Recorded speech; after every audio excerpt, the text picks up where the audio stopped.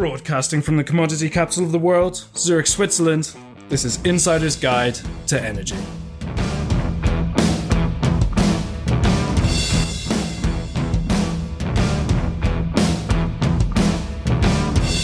This edition to Insider's Guide to Energy is brought to you by Fidectis. Go to www.fidectis.com for more information.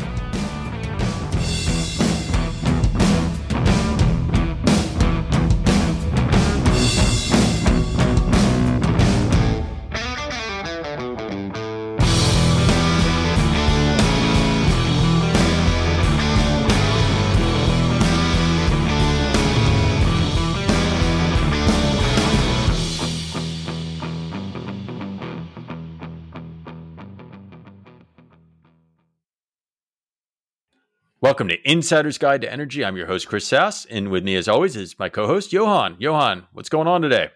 Hey, Chris. Good to be on again. Not as pleasant as last time, I have to say, when I had the opportunity to sit in our temporary studio in your living room. Yeah, last time was fun. We're in the same room. I'm looking forward to doing that again in the near future. Today, I'm stuck in the office, though, so be it. It's part of it. But with colder temperatures coming, and it's cold out here, at least in Switzerland. I don't know what it's like where our guest is in the US, but it's cold here. And energy always comes up when it gets cold, and energy transition comes up. Looking to find out more what's going on and find out what people are thinking today. No, for sure. And I think we've had a lot of talk on the show about the impact of the energy transition. Bit curious as well today, and judging by our pre-calls as well, to talk a little bit about the human capital. How do we transition also the people and the skill sets around this? Because it's not just a technical transition. So curious to hear a little bit more about this. Well, I think, as I always say, rather than you and I talking, we should bring our guest on and have a dialogue with our guest. Today, we're joined by Tim Montague. Tim, welcome to the program. Thanks, Chris. Good to be here. Well, we're happy to have you. I think it makes sense, because I know who you are and Johan does. We had a pre-call and we know your background, to start by introducing yourself to our audience and who you are. Absolutely. I'm Tim Montague. I'm a solar professional here in Illinois. I work nationally developing CNI, what we call commercial industrial, rooftop, behind the meter solar projects and community solar projects. And I'm an avid podcaster. My show is called The Clean Power Hour. I got into podcasting in 2013, but got serious about it in 2017. And I see myself as a beacon for other professionals who want to find their way into the energy transition. And so your day job, solar, you talk energy and energy transition on your podcast. What are we going to talk about today? What's keeping you awake these days? Yeah, well, I'm also leaning into training now, and I'm a NABCEP trainer. NABCEP is the North American Board Certified Energy Professionals. It's the gold standard in the solar industry for certification. And, you know, it's heady days, right? We have this legislation now called the IRA or IRA, depending on who you are, the Inflation Reduction Act. And, you know, the U.S. has about 10% wind and solar on the grid today, and we're going to go to 80+% by 2050. Hopefully a little faster than that, but we have a massive growth opportunity ahead of us in just wind and solar. And of course, we're pairing that with energy storage, because wind and solar are intermittent.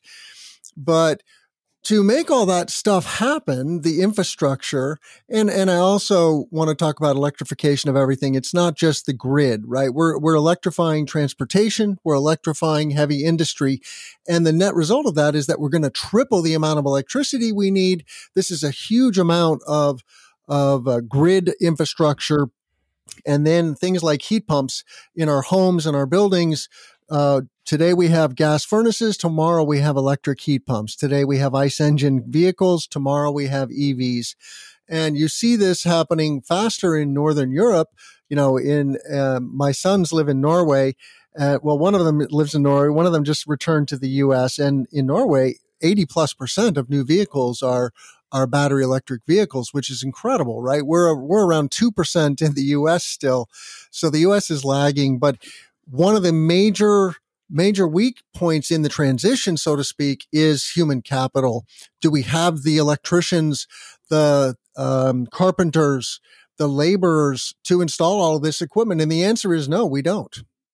So I get the skills. And first, I have to say, if it wasn't for Norway, the Super Bowl commercials wouldn't be as much fun. So the EVs over there make for good Super Bowl commercials. But, all joking aside, I do think, the human capital could be a challenge as we get there. I do see universities offering classes and master's degrees and all kinds of skills for folks in energy. So are you talking about what level of training is missing, or are you saying we're missing across the board? Well, just in my industry, for example, in commercial solar, when I got involved in 2016 and started taking online courses, I found that the vast majority of the content was skewed towards the residential solar market, which is an important market. We're installing about 5 gigawatts of residential solar a year. That's about 25% of the solar panels that we're installing in the US.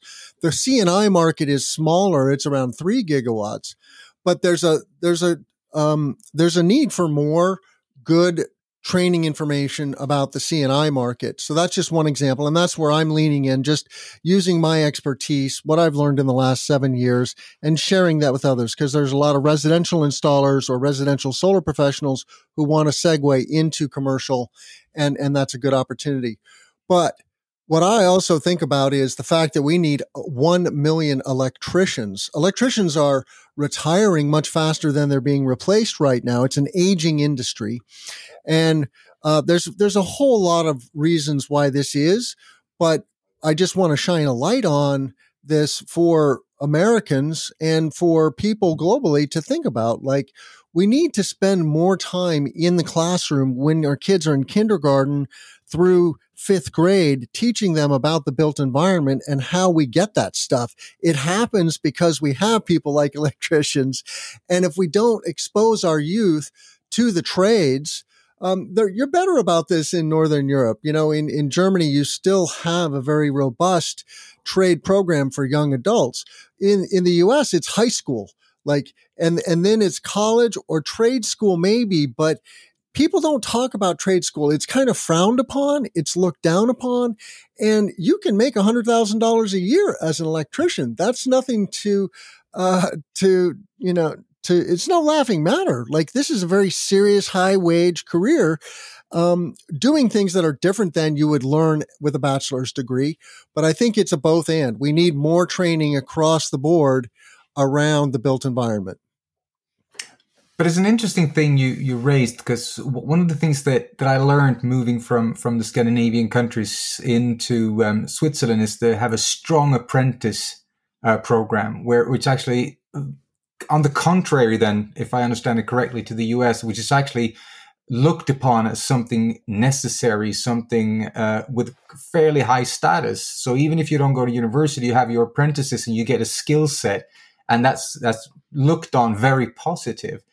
But you mentioned also Norway, and I think there is obviously the EV adoption is unique in every single way. But if you look at in terms of the educational part and how we get people, electricians in Germany, where do you see more differences? Why you mentioned Germany and Norway being leading, but surely it's not just because a few subsidies on EV cars. It's got to be something else. What else can you see? Yeah, I am no expert on why we did certain things, historically, but we have methodically removed trade school exposure from our educational system in the high schools, and things like shop class, where kids can get hands-on doing woodworking, doing metalworking, much less working with electricity. Like, you get almost none of that. Of course, you get some exposure to electricity through physics. I was a science student, and I love physics. But it's really through the physicality, the built environment. Everything around us, right, runs on electricity now. Without it, society collapses. It gets chaotic. There's riots in the streets if there's a big blackout, right? And And so there's this myth that to have a good, high-paying career, you have to go to a 4-year college, and it's a total myth. We have way too many young people graduating with social studies degrees, for example, like history degrees, and then they're like, oh my God, I have to go into the real world, and there's no job for historians. It's not that they're not learning some skills. Of course, learning to read and write and communicate is useful in other industries, but there's a tremendous need for people of many different types of skill sets. For example, electricians, they have to be better at math than most because there's a lot of math in electricity. You have to decide how big a wire, how much voltage can run through, and so forth and so on, right? And so, but those people may not want to go to a 4-year school. They need to get into a trade school. And most young people in the United States don't even know that this is an opportunity or that there is a shortage of energy professionals, electricians, or that the energy transition is happening. So it's kind of this layer cake. It's a hodgepodge of reasons. And the net result is we're in a bit of a bind. So interesting, just to follow up on this one, because I love about the stories of where we were, but I also love the positive of where we're going. So surely there are some positive signs in the future, and we see the renewable, the IRA or the ERA in terms of investing now in renewable energy. It started way before that, so it's kind of just emphasizing. But how else are we tackling this one? And I'm not just talking about the young kids being trained as electricians, but what else is supporting this energy transition? Because surely we need people as electricians, but we need more people to especially in the US then, as we mentioned, to actually adapt to this transition. It's going to change skill sets across the board of many. Yeah, it's a combination of things. Let's talk about the IRA legislation, for example. It has some requirements that energy developers and contractors use labor that are coming from programs that have training programs, right, and are paying prevailing wages. So the IRA legislation creates some incentives to fuel training programs. And there's organizations now like Grid Alternatives is an organization out of California that's working nationally with at-risk populations, low income, people of color, and bringing them into a training program to teach them about rooftop solar, how to become rooftop solar installers. There's also a program, I don't know the exact name, but it's a climate core, and this is also funded by the IRA legislation. There was a great story in PV Magazine recently. If you're not familiar with PV Magazine, just Google that. A great resource for energy transition, all things solar, but also energy storage. And they're taking at-risk youth. These are people that are 20 to 35 who have a high school degree. Okay, they want high school grads, but then they're giving them training in things like becoming an HVAC installer to install heat pumps, and they're paying them $20 an hour. If they're going to go out into the world and go work at McDonald's, they're going to make $8 an hour. Our wages are very low in the United States, and you can't make a living on $8 an hour. And that's why so many of these troubled youth are, for example, if they get involved in criminal activity, they're repeating because they can't get their head above water. They can't earn a decent living. So this climate core is a very good thing, a way to bring in hundreds and eventually thousands of young people into the trades to learn how to install the built environment that we so desperately need. So is rooftop solar the answer at scale? I mean, you make a bunch of trainers there, but if you look at where these PV parks and some of the larger scale things that are going to make a bigger difference, I mean, it's great. It's a great Job Corps type thing, right? It's great to get people involved, right? And as I said in the chat, I'm not convinced young people don't know the energy transitions going on, because I keep meeting amazing people that are young and they want to change the world and they want to do all kinds of things. So there's probably some percentage that do, some that don't. But is doing rooftop solar the answer? Because we're going to get bigger bang for the buck in the near term. If you're going to electrify fleets and you're going to do storage and things like that, behind the grid works great for big commercial enterprises, right? But isn't like a PV park going to be a better return on investment perhaps for the near term? It's a both and. We already have put buildings and roads on 6% of the land in the United States. That's our built environment. And we could take just a fraction of that and completely solarize our grid. That's how much space that is. We need about 1% to 2% of the landscape in solar panels to completely green the grid. And so, yes, it does make sense to do large scale solar farms.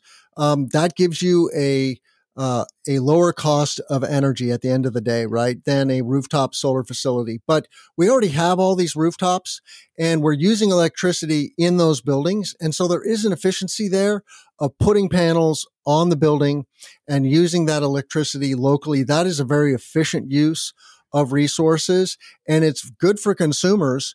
They're going to save money. That's kind of one of the bottom dollars of the energy transition, is that when you participate and when we eventually migrate the entire populace, right, consumers on average are going to save about $1,000 a year by getting solar or access to solar power. If you don't have a sunny roof or you don't own a roof, you can't install solar, right? And so then you would go to community solar. You subscribe to a central facility, a 1 to 5 megawatt facility. That's the size of these projects. These are like 5 to 50 acre solar farms. And any consumer in Illinois now, pretty much, or the vast majority of consumers, can subscribe to a community solar program. We have this in around 20 states now. For people that don't own a roof or don't have a sunny roof or just don't want to do rooftop solar. So it's a both and. Yeah, I guess, yeah. So I see that. And we've had the conversation on the podcast before, because I think rooftop solar works well for a higher economic demographic, right? But if a lot of people in an area are renters or non-homeowners, they don't really have control to the solar, right? And so we still want them to have the advantage of green power and cheaper. And that's why I say it may be a better first step or a bigger, more efficient. I'm not saying it's mutually exclusive that you do one or the other, but I would just think that solar parks are a big part of the near term, especially if you need to get that energy quickly and at scale, right? That's all I was thinking. Yeah, and there's other aspects of the built environment that we have to think about too, like our use of natural gas for heating. We have to move away from that. And that is a challenge for low and middle income families, right? Because upgrading your HVAC system is a non-trivial purchase. We're talking about a $10,000 to $20,000 purchase. And so we have to create innovative funding mechanisms where, to make it more of like a lease buyout type of a program. And so, you're absolutely right. We have to be careful about the equity, and access to these new technologies. But ultimately, and this is why it takes good industrial legislation. That is the role of good government, is to take this very big picture and to incentivize the energy transition. If we leave people to their own devices, people are going to stay in their lane and not make the transition as quickly as we need to. And it will be the wealthy few, so to speak, that truly reap the rewards, because you can save money by solarizing your house. So in terms of this transition, we saw with the EV transition, obviously Tesla leading this way, saying, let's go for the top tier, the high income. California usually that has the equity, the money to pay for this one. We build a car that is faster, safer, and whatever they said it was. And once we have this proven, we'll then ship out the cheaper ones. In terms of the overall transition, I think you mentioned a few percentage at all in the US now, with a goal of 80+% by 2050. What are the main challenges you see coming out of the US to speed up this transition? Because I think we have the tools, we know what to do, but what is really holding it back? Energy is artificially cheap. That is a huge barrier. Here in Illinois, until very recently, I was paying 4.5 cents for residential electricity, 4.5 cents per kWh. And that's why solar came later to the Midwest than it did to the coasts. You go to California and energy costs 20 plus cents a kWh, or New York State or Massachusetts. And so where energy is more expensive, and I point to Northern Europe, if you want to see the future, go to Northern Europe. You will see much greater adoption of solar and electrification because fossil fuels are expensive and energy is relatively expensive. Gasoline might be 4 times as expensive in some parts of Europe as they are in the United States. We're very rich in fossil fuels and we do subsidize them massively.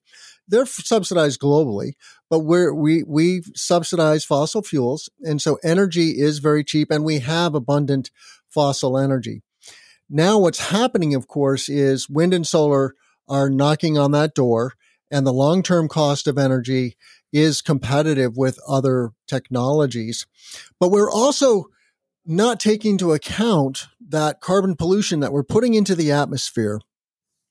There's 800 gigatons of greenhouse gas equivalents, CO2 equivalents in the atmosphere. If you could see it, it would be a horrible mess, right? But it's transparent. And you look up and it just looks like blue sky. It looks like everything's fine. Well, those gases are now causing runaway climate chaos that our children and children's children are going to have to spend a lot of resources picking up the pieces from. And so that artificially cheap energy that doesn't take into account the societal cost of climate chaos, because it's not cheap to build dikes. You can do it, right? You could build dikes around Miami and prevent it from, flooding when the sea level rises. I saw a popular podcaster named Dave Roberts asked the question on Twitter recently: what cities do you think are going to be most negatively impacted by climate change in the U.S.? And it was a small cadre. It was places like Phoenix, where we have a water shortage. We have a drought going on in the West. It was places like Miami, where the ocean is infiltrating into the built environment. And so, I don't think climate chaos is going to make us extinct. It's just going to make it hard to have the good life. And I want my children and children's children to have the good life that I have and not have to worry so much about mass migration, for example, which is going to be a major disruptor for just about everybody. So, but I think that, the recent legislation and money that the U.S. is putting into energy is that jumpstart, right? So if I look at, projects taking place, like the U.S. has been behind Europe, but with this current legislation, it puts it in the race and things are expedited. There are shovel-ready projects. The large companies that build infrastructure, build equipment are looking how to get hydrogen in play and looking at other things that will give U.S. an advantage, right?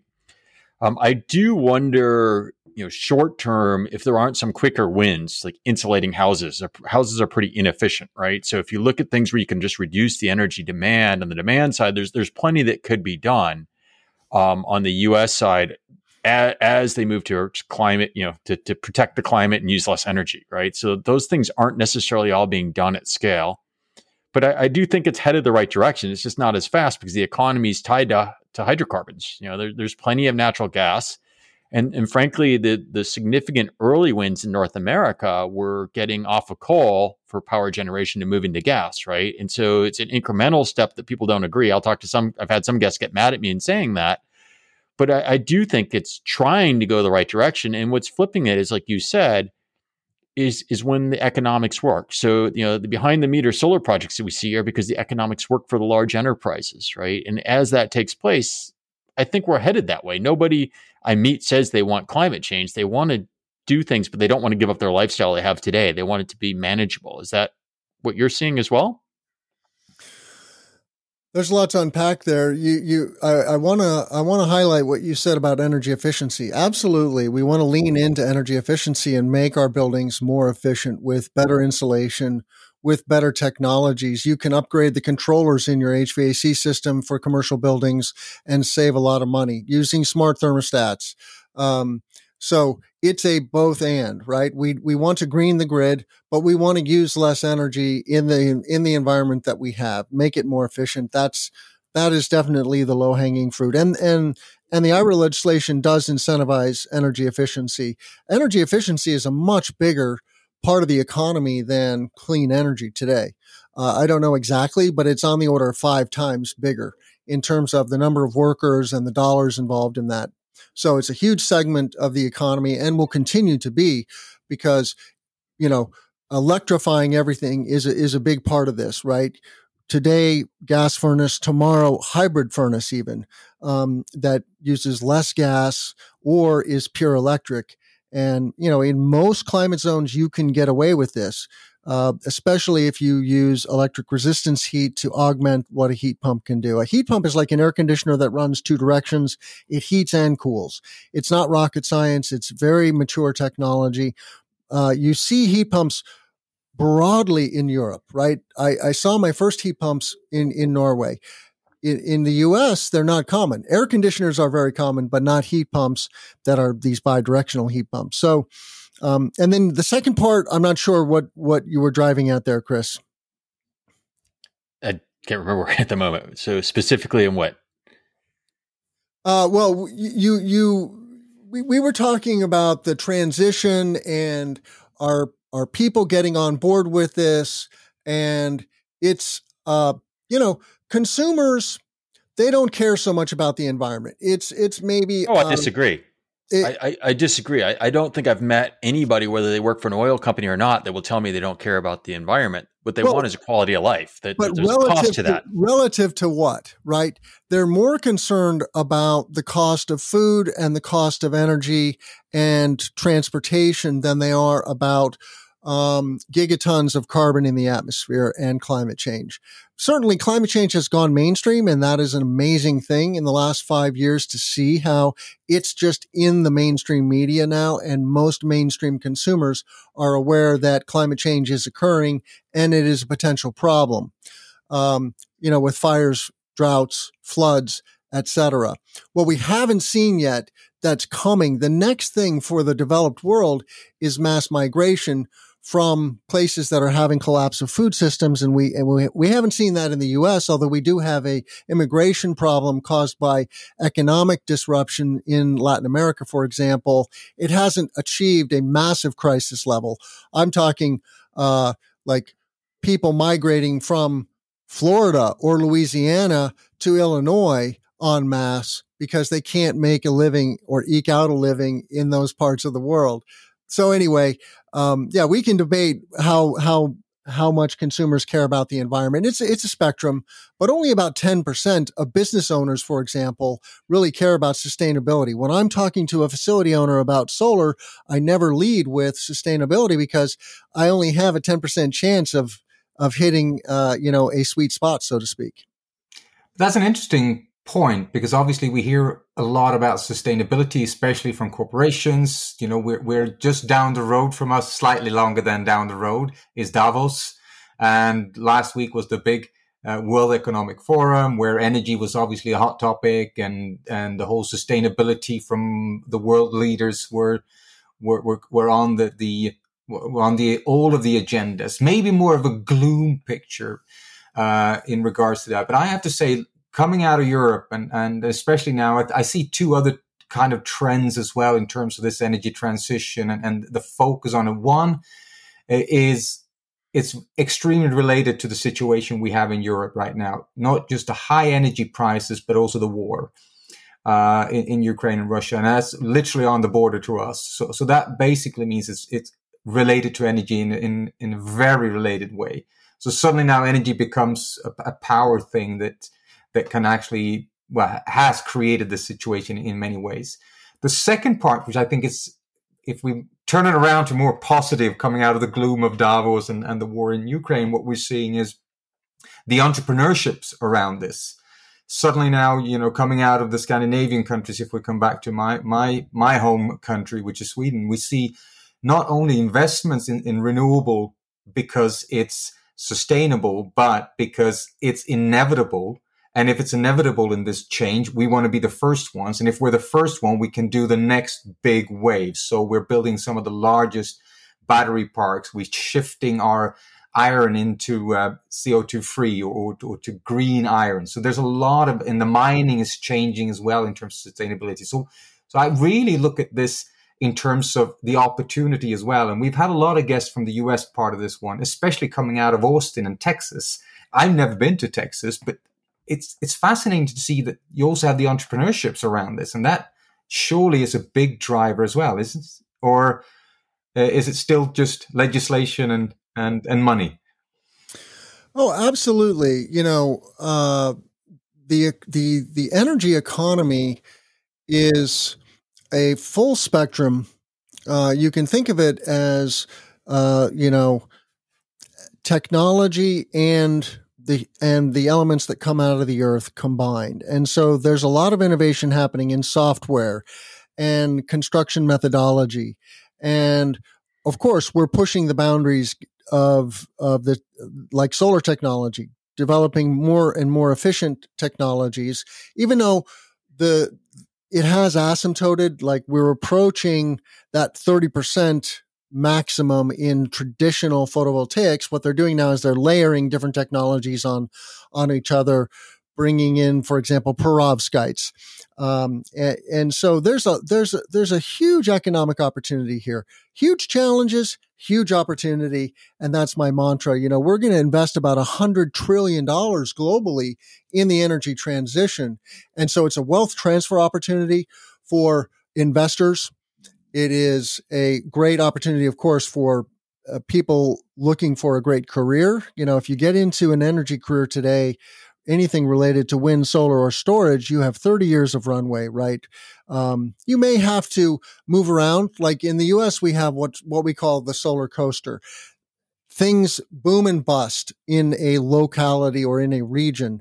We had a boom in 2017, 2018 in Illinois, and then we busted for a couple of years, and now we're booming again. And now the U.S. is booming on a greater landscape because of the IRA legislation, which is just fueling massive onshoring, for example, and reshoring of manufacturing. We have battery factories, EV factories, and solar panel factories coming out of our ears now, thanks to the IRA legislation. And that means good jobs and products that are made in America. That is a national security issue with the energy transition, that 70% of the batteries and 70% of the solar panels are made in Asia. How on earth are we going to have a consistent supply chain when we don't make the stuff here in our backyard? So that's changing, and that's also a good thing about the current legislative environment. That was actually one of my questions in terms of how do you look at the global competition. But you know what? You triggered another question. You started off the podcast with this, and now you alluded to it again, that Illinois being the boom and the bust around solar. So enlighten me a little bit. I've lived in the US, but I haven't traveled along a lot. I've been in Illinois and Chicago in the wintertime. So how come Illinois seems to be a center for solar, where in my world that will be Texas or Florida? Right. Yeah. It is a common misperception that we don't get enough sunlight in the northern parts of the U.S. And Germany is up in Canada from a latitude perspective. You're really up there in northern Europe. Most Americans don't realize just how far north northern Europe is. And so if it works in Germany, it'll work in the U.S. for sure. So there's that. And then we have, Illinois is, we call it the third coast. We have New York, Los Angeles, And historically, Chicago was the third largest city. Now, Houston, I think, has eclipsed Chicago, which is indicative of what's going on in the Texas economy. Texas is also the largest solar economy now. California was for a long time. Now, Texas has eclipsed California. There's so much solar and batteries going to the Texas economy, which makes some sense. Like Austin is booming, right? You see Tesla building a factory there. Many businesses leaving California because they don't like the restrictions on the business environment. So they're moving to Texas or Florida, which are much more of the freewheeling, libertarian style, do what you want. And, and so the Texas economy is definitely booming. It is also an oil and gas economy. And those are healthy industries. While prices may go up and down, right? And that causes pain for consumers. When the price of oil goes up, lots of people are making money when that happens, right? And the oil companies are, starting to re-explore wells that they may have mothballed, because now we have things like, CO2 injection, right? Extending the life of those projects. But this thing about boom and bust in the solar industry is very tied to local incentives. And we have renewable energy credits in Illinois, which makes the payback period reasonable. Consumers want a 5 to 7 year payback period when they're going to install solar on their roof. And if it's 10 or 15 years, they're just not going to do it. Or a very tiny fraction of the consumers will do it. Some will, but it's a very tiny fraction. So you brought me to the question that was coming to mind, which is, what are the regulatory, like the state or local level of regulatory support that you have, right? So you talked about national legislation, right? We can go to FERC, or we can talk about all that. What's happening at the local level to drive this? So if I'm in Illinois, what's the state doing to help drive this business in the state? We part one was we got a renewable portfolio standard back in 2008. Okay, if you don't have an RPS, you don't have a good renewables industry. The RPS is a goal, and our first RPS was 25% by 2025. And then you have to figure out, well, how are we going to drive that change? And they created a program that gives cash incentives for people that install solar. This really happened in a substantive manner in 2017. We got legislation called FEJA, the Future Energy Jobs Act, and then in 2021 we got part 2 of that called CEJA, which is the Climate and Equitable Jobs Act.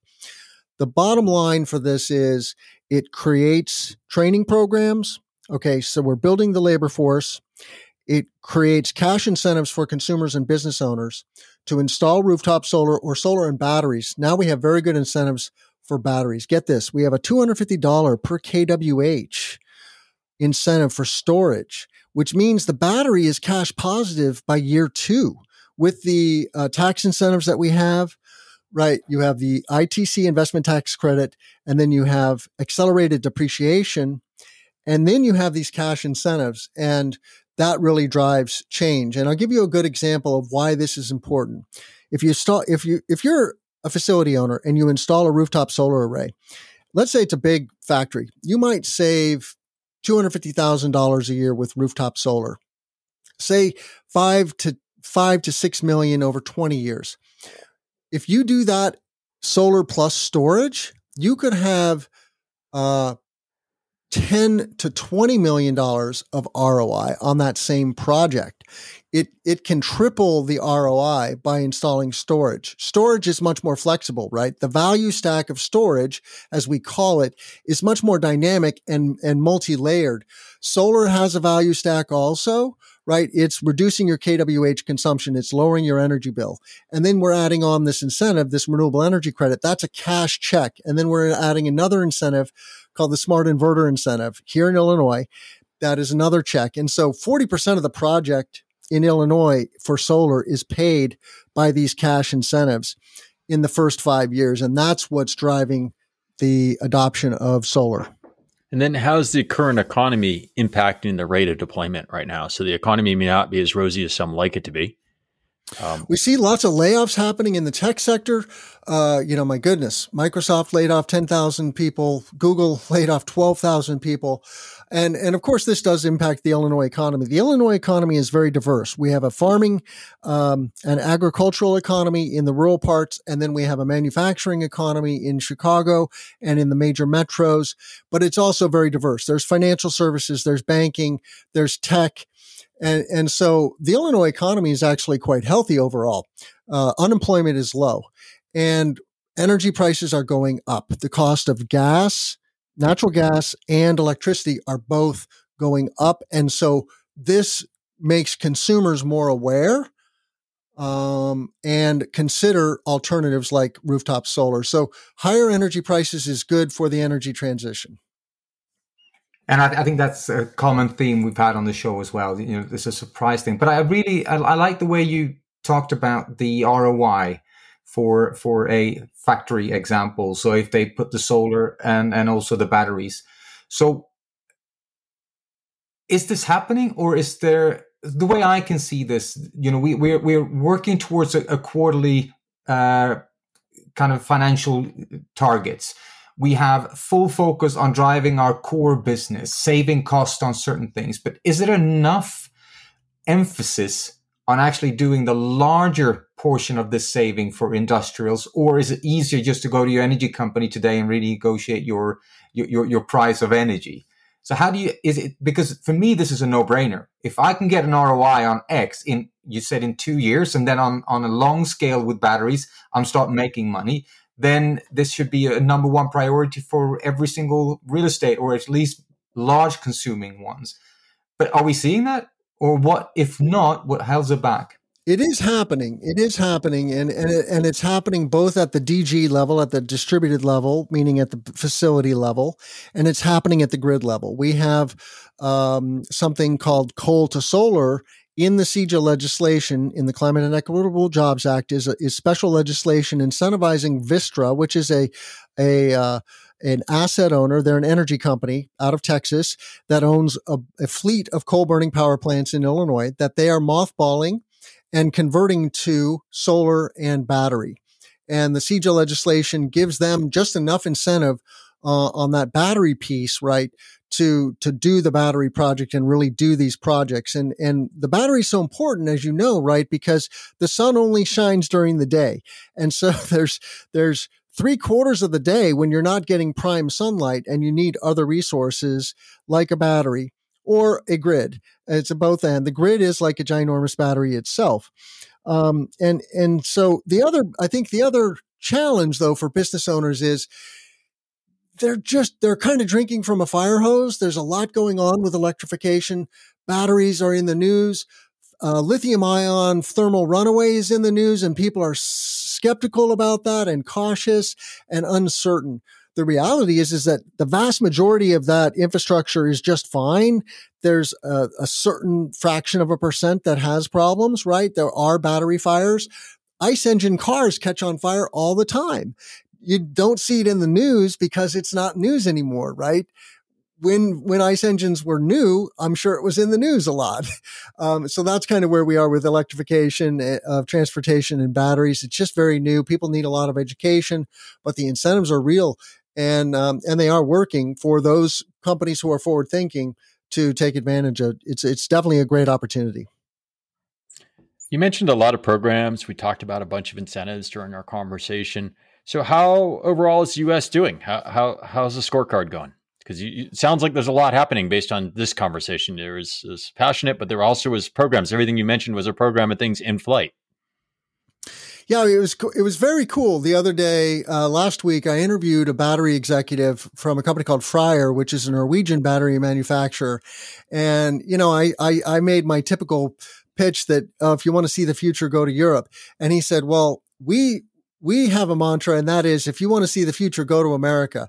The IRA legislation is a complete game changer, and it is putting the U.S. on the map now.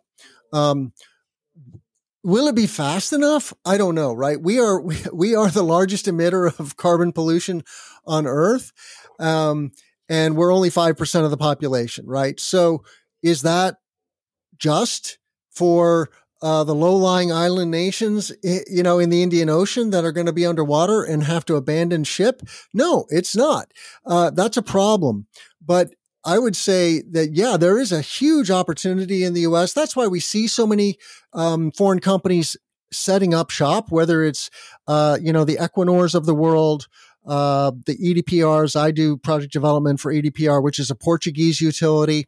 You see EDF, which is a French utility, big player in wind and solar development. A lot of European companies, and then a lot of Chinese manufacturers and Korean manufacturers and Asian companies in general setting up shop here in the U.S. So it is kind of a boom going on in the clean energy transition.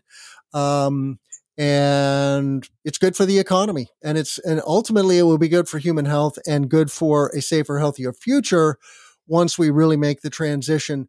Of course, we have to do this, and we have to do it globally. And I think we have a responsibility in the developed world to help the less developed world come along. And, we could buy out, for example. That's one of the ideas of some very smart people that are way smarter than me, that say when they analyze the fossil economy, they go, well, look, it's only like $50 trillion or whatever it is. It's some amount of capital. We could just buy out the fossil fuel industry and put a blanket on it. We want fossil fuels for a rainy day. I'm saying let's sip them instead of guzzle, because they're great. They're incredibly energy dense. But at our current use, right, we are just kind of jumping off a cliff. We're just drinking them as quickly as we possibly can, which isn't going to leave any for future generations. Which I think we left on a good note. I'm always happy when we leave the show with a positive message. I think that's an interesting part. And it's always interesting sitting on this side of the ocean to listen to what the IRA or the IRA is actually doing. We heard about the word, we heard about the incentives. Politically, it's a lot about the trillions of dollars, but it's really interesting to see that from a renewable point of view as well, from an energy transition point of view, it's actually put to use and it's not working. So I think that's encouraging. But I think, we're heading up for time. Tim, it was great to have you on. There was a pleasure to hear more about it. And I think there is so much more. As always, we have 1,000 more questions, but we only have this much time. So thank you very much for joining, and really appreciate having you on the show. Yeah, thank you so much, Chris and Johan. Really appreciate the opportunity. And for our audience, we hope you've enjoyed this conversation as much as we have. If you did, please follow, subscribe, follow Tim, watch his podcast. Don't forget to comment. Comments are responded to. Follow us on Twitter, and we look forward to speaking to you again next week. Bye-bye.